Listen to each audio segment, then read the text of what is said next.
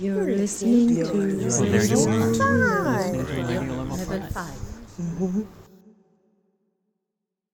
Radio Level 5 is an artist-run podcast from Level 5, a cooperative studio floor in the center of Brussels. In our podcasts, we invite artists and other people to discuss which interests inspire their practice and how they work. Sometimes we also play sound and text pieces. Today, Perry Mackenzie talks with Émile Rubineau. They discuss Mackenzie's essay, The Stakes Are a Thick Vision, Images of Women Gambling in Eliot and the Latour, which was published in the first issue of Le Chauffage, edited, amongst other people, by Émile Rubineau. Hope you enjoy. I'm going to read from the text I wrote for Le Chauffage. The Stakes Are a Thick Vision, Images of Women Gambling in Eliot and de Latour. So this text is really an essay. In the text, I write about two paintings by Georges de Latour.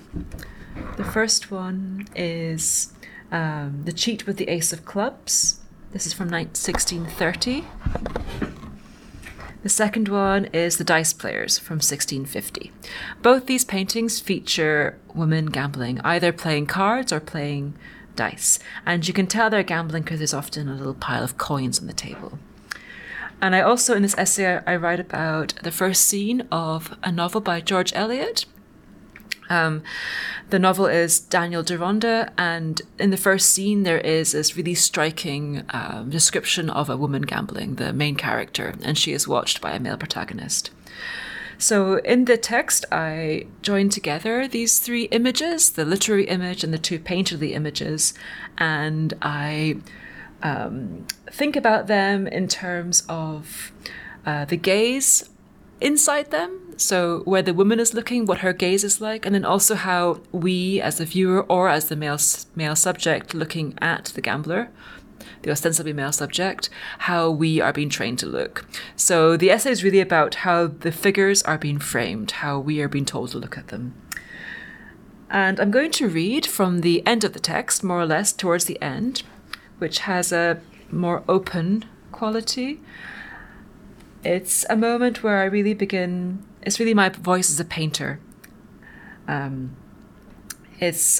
really begin to talk about the theory that I've been building throughout the essay, which is painting from the middle.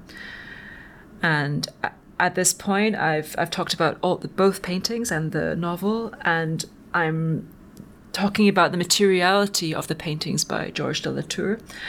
In particular, I'm talking about the ownership of a hand in one of his paintings, a hand which rolls a set of dice. And my theory is that we can't tell who owns this hand, whether it's the female gambler or one of the male players in the dice game.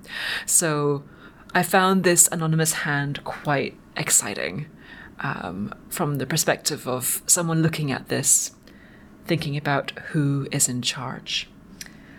I'm going to begin my reading and then I'll talk with Émile afterwards. This essay isn't populated by gamblers, but by their depictions. They are introduced to us in the thick of it, where framing comes first. Their representation is warped, clouded, sharpened by the eye of the artist-author, who portrays them as exhilarated, inscrutable, unself-conscious. Tugged along by a framing desire and moral vision, we are thrust headlong into a subjective existential crisis of the meaning of a woman gambling. We try to read these dazzling faces in the vortex of the game. With pale lips and sidelong glances, they control powerful hands that may or may not belong to them. What do fingers mean? What do eyeballs mean? The roll of the dice, the deliberation of a card, and the spinning of a roulette wheel by female hands thickens and flexes into a radical gesture. In these depictions by Eliot and de Latour, we meet these female gamblers in medias res. Whilst cards and jewels exchange hands, we are implicated as witnesses. Glances perform an interplay of ignorance and knowledge between the parties at play and between the gamblers and the viewer. Entering the scene, we encounter the female gambler as both a figure, who she is, and as a depiction, how we see her. Why is the image of a woman gambling so destabilizing? Because the figure and the depiction are met at a crossroads. What is painting in medias res? Getting to the middle of a painting requires that the painter sees herself as a gambler. With gambling, winning is important. But when a pre-modern woman chooses to gamble, she chooses to lose as much as win. It's about ownership of the stakes more than about their speculative success. Beginning in the middle of painting requires skills of critique. We look at our scene and ask ourselves how it became that way. What were the material conditions that gave rise to this action? How heavy are the jewels? What muscles animate this hand? The stakes emerge. We have seen that stakes, as an economic carrier of value, can transform. They are the ghost in the machine. The reappearing jewels that were mine and suddenly became yours, and somehow they are mine again. Supernaturally, we can pawn them and we can keep them too. In a feminist sense, acknowledging the stakes at play means recognizing that stakes are material and that bodies are inevitably implicated, as bodies of pre-modern women were implicated in the gamble of marriage and the poison of dowry. Games may end, but the gambling continues. Within the realm of the painted plane, decisions are made and consequences ensue. An intersubjective game, where someone, or something, may look back and call your bluff. With gambling, there are no innocent spectators. A viewer needs to find her role in the game and understand its erotic and ethical complications. The painting is a scene of causality and intervention which we can enter and transform ourselves. We are not looking at the end of the artist's labours. We are peering into the middle of them. Such an active way of looking requires empathy, inquiry, sensuality. In the middle of the painting, I find myself in a dark wood. Lost in the thick, dappled with shadow and caressed with light, tracing brushstrokes back. Where is the middle of the painting? We can find it in the anonymity of the rolling hand in the dice players. As the eye jumps from one potential agent to another, looking for causality and origin and never finding it, the painting ruptures. The hand. Is it hers? Is it his? Is it its? In the middle of a leap of an eye lies the unresolvable material truth. Painting from the middle involves welcoming inscrutability for what it is. A viewer who starts to enjoy the limitations of her searching eye is in the middle of the work. This retreat of the eye is a middle focus. Scrutiny relaxes. Maybe it becomes a gaze of longing, a searching for bodily warmth. Rather than resolve the incongruities of a turbulent work, this viewer enters into them. The hand is everyone's and no one's. And we're in your studio right now. So we're surrounded by your work, which makes a lot of sense for this essay, because although it's not an essay about your work, it's definitely informed by your work. And the excerpt that you just read right now is perhaps the excerpt in the essay that speaks the most to your voice as a painter, especially with that notion that you bring in of what it means to paint from the metal, or what that could mean. So I guess maybe like should we start there actually, like Start in the middle. Start in the middle. I guess it's like the most logical thing to do here. It's always the most logical place to start. Was that something that like you had thought about before writing the essay, or did it come out of the writing? I guess is one of the questions I had. That's a really good question. I think it probably came out of the writing. I would say that as a painter, I've always been interested in the struggle of painting.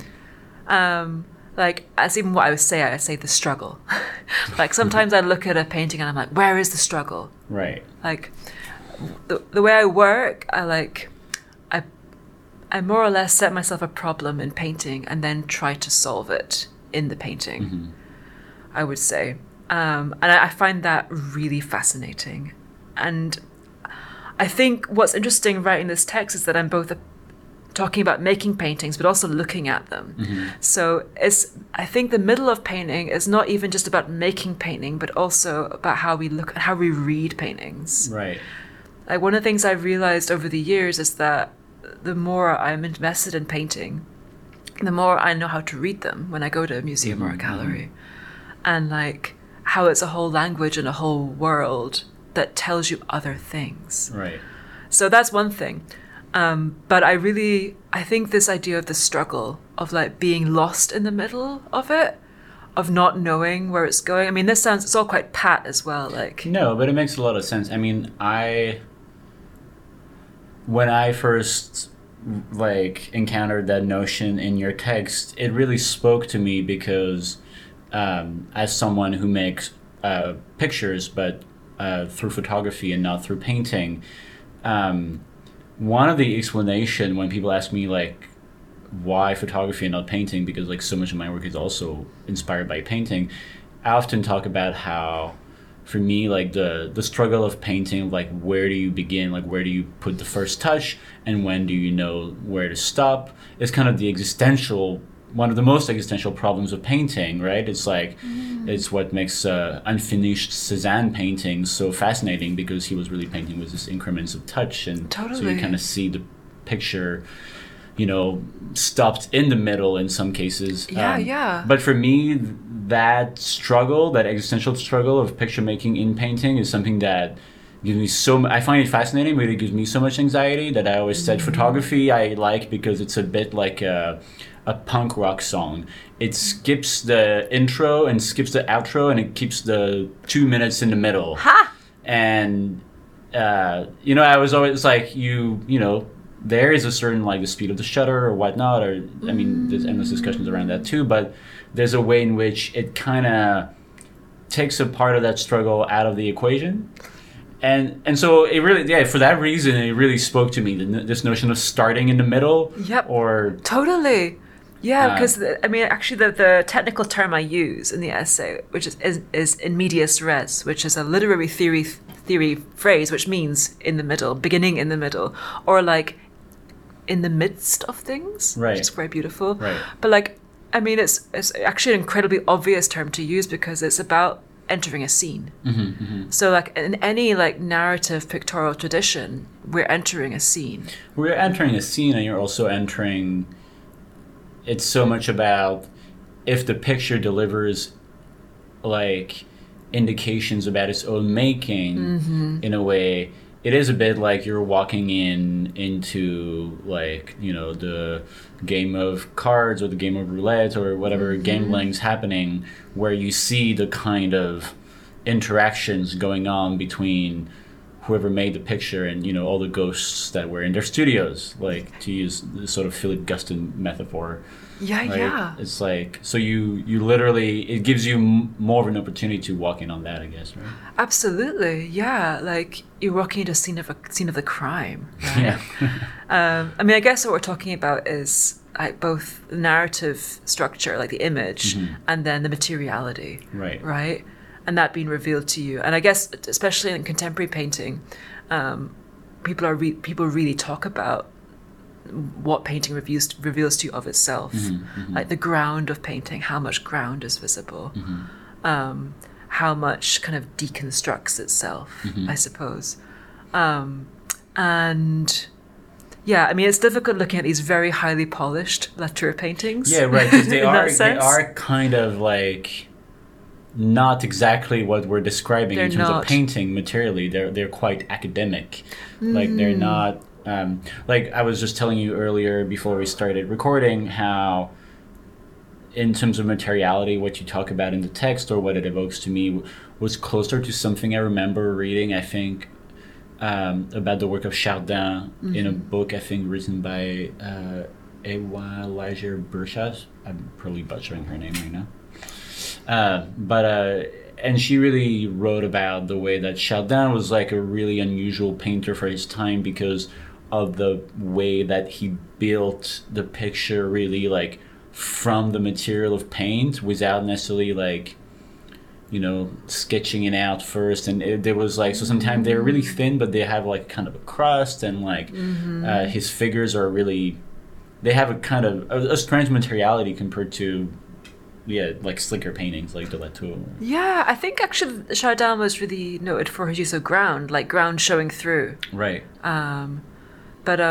Yeah, I think that's the problem. Not the problem, but the thing about the de Latour painting is when we talk about materiality or making, it's more about how everything becomes this glowing surface, right? Right. So like, and everyone, well, he's very well known for the use of candles, candles hidden by a hand usually, so the hand glows. And like, actually, only in one of the paintings I talk about do we see that. But what that obsession does to the whole painting makes the whole painting into a body, right? Like, everything becomes about this interaction between a body and a candle, like the shadows, like reflections, outliney things that happen, all of this stuff. So I think that's maybe where they become more exciting from a feminist or materialist perspective, is that you do see this like bodily materiality within like an academic painting of people around a table. Yeah, yeah.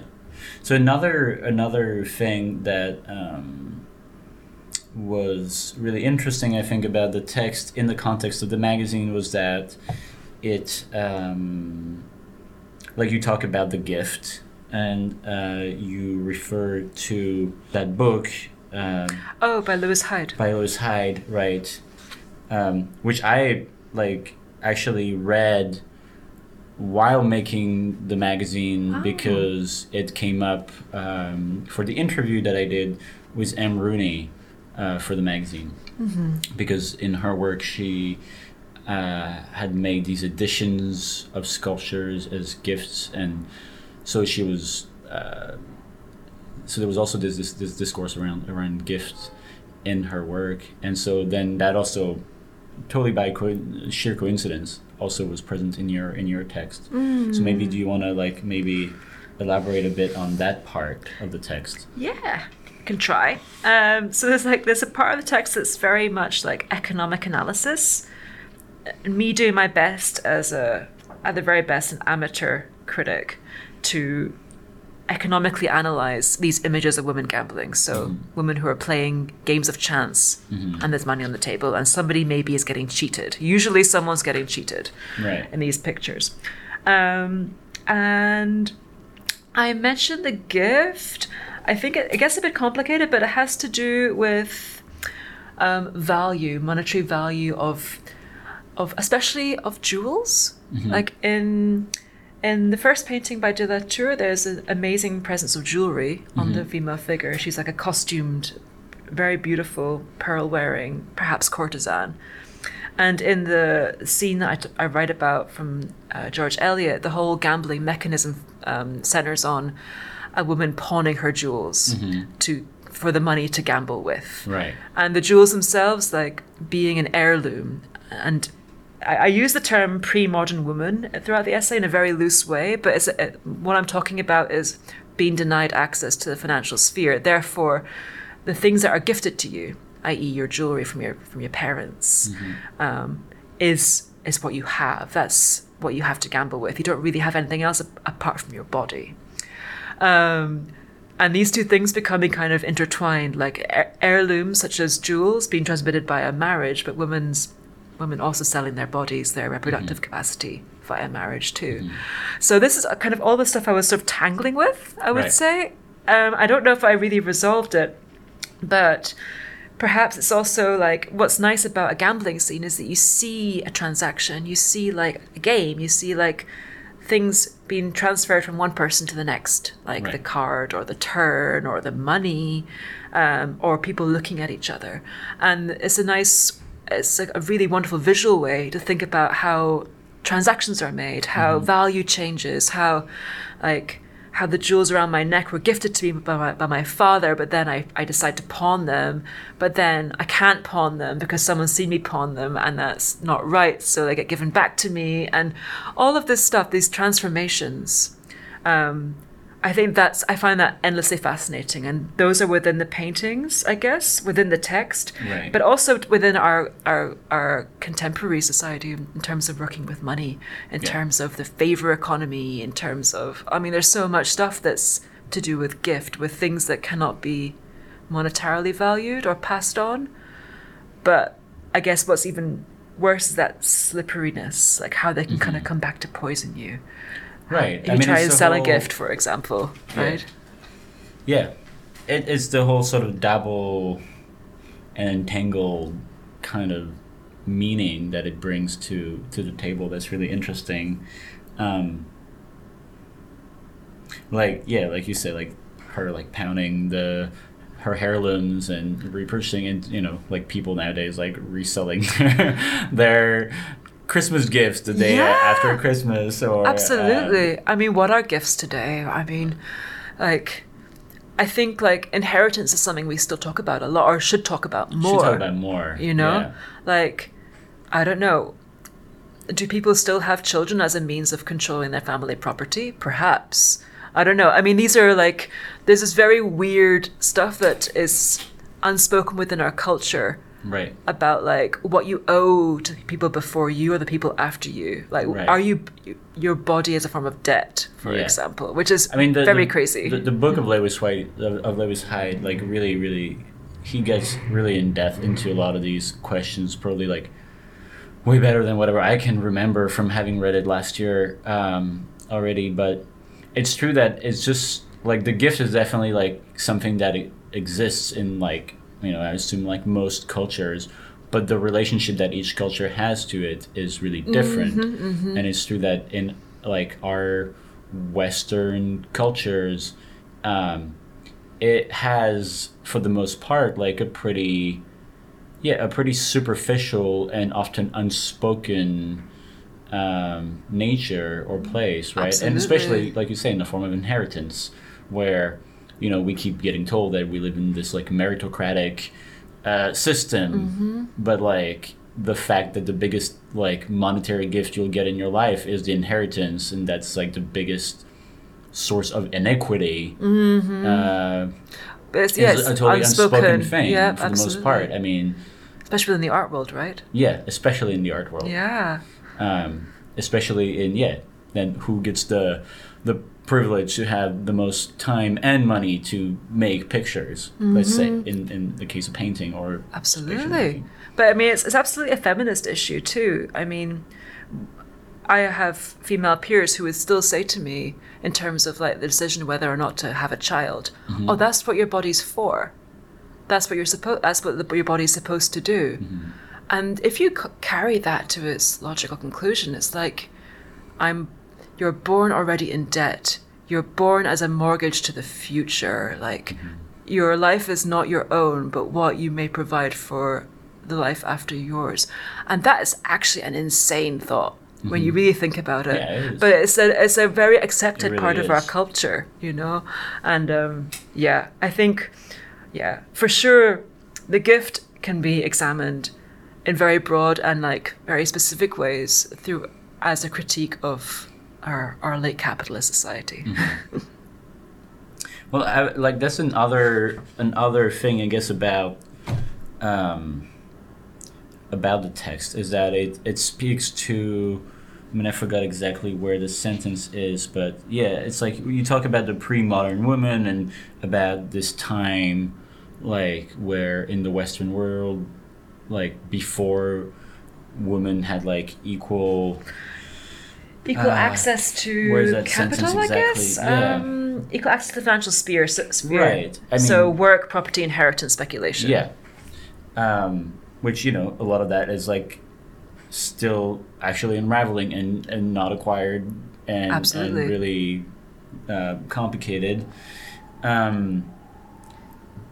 But so like that's the other tricky part for me is thinking through that in terms of like a feminist critique and a more like perhaps like more Marxist critique, I guess. Yeah, totally. Where like these women gambling, of course, like that are depicted in the De La Tour, like they're still I assume, like, you know, if they're depicted in these paintings, like they're also still probably they come from wealthy families. They so and thinking about a lot of like ideas around empowerment, sometime in in feminism, is the tricky thing to think about those ideas like in a capitalist society where if you say there should be equality, and then you're like, well, should it be under the same, you know, shitty capitalist terms that are already in place, or do you also stand for like a, you know, when you advocate for these things, like do you also stand for a reform of that, so that the equality you're striving for is not just one that reproduces the like patriarchal model that's already in place and the capitalist model that's already in place, but an equality that shapes this in new ways. Absolutely. I mean, sorry, that was a bit of a lengthy No, but it's true. I mean, all the figures we're looking at in these paintings are certainly white middle-class women. Right. And I guess maybe the interesting question is, like, how do we subvert that figure? Like, how, not just look at her, not just think of, I mean, there's a lot to think about her already, but how can we use that beyond a critique of class as it is right now? How can we enter into her as she is? I don't really know how to say this, but like perhaps there's like an interesting way that we can gamble. I don't know exactly. It's an interesting question, I would say. How do we rethink class beyond this very limited representation? Right.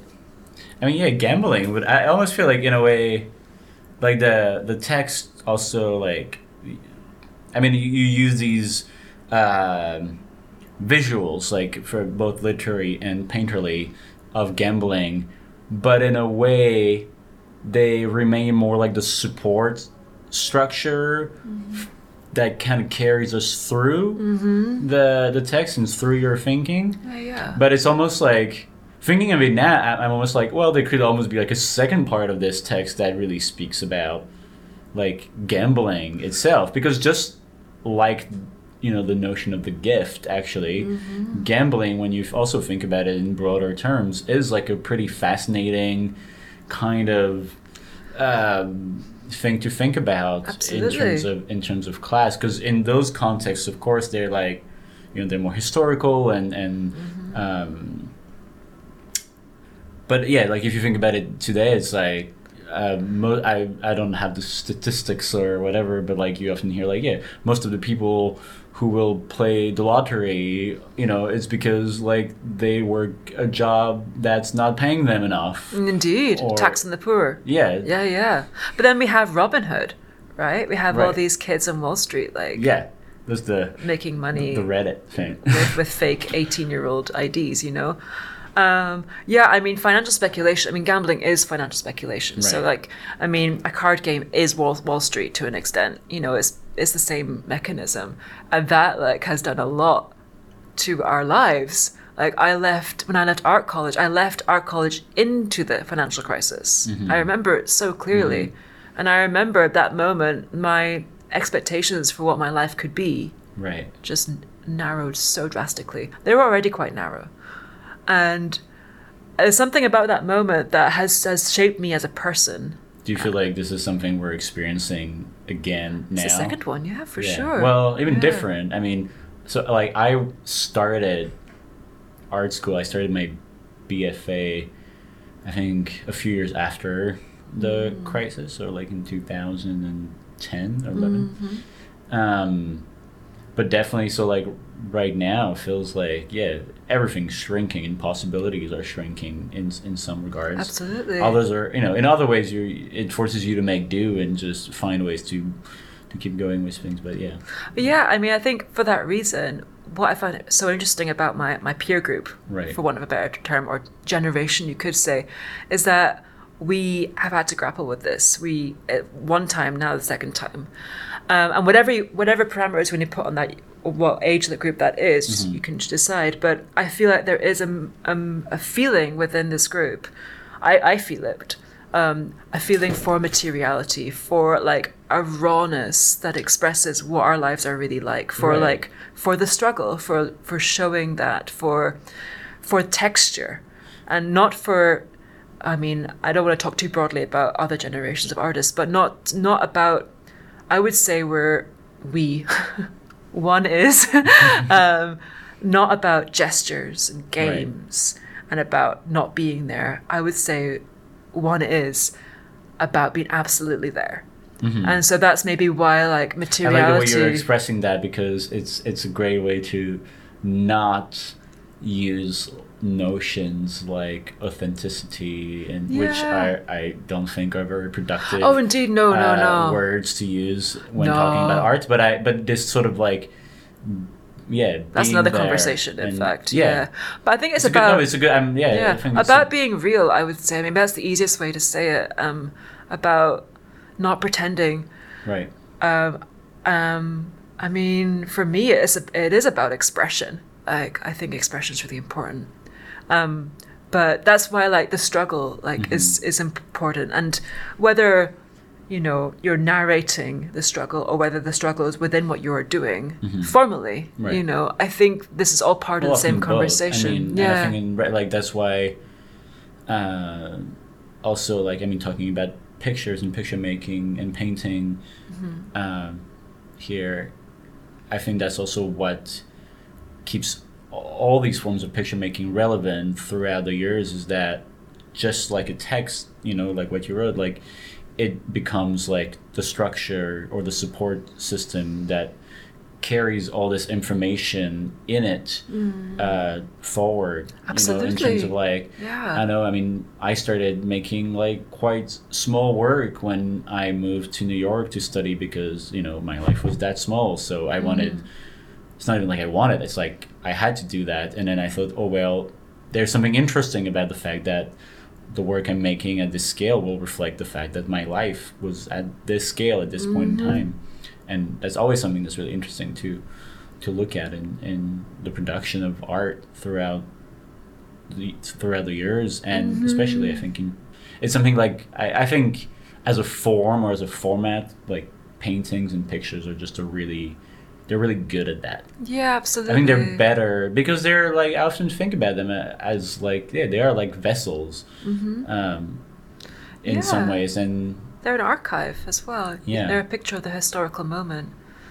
But yeah, I think for all these reasons, like thinking about bodily materiality, using tools of Marxist and feminist critique is super important right now. And however way you want to look at them, however way you want to renew or trouble or critique them, I think those tools are really are what we need in order to talk about what's happening now. And no, I think, and that's exactly what you do, like in this essay, is like take these tools and really use them, like to talk about painting in this literary way, which I really appreciate. So I think like that's what really like got me really interested in working with you, like on publishing this text in the magazine. Oh, too. So. Well, I'm glad you saw it in the text, Emil. Thank you. You're listening to Level 5.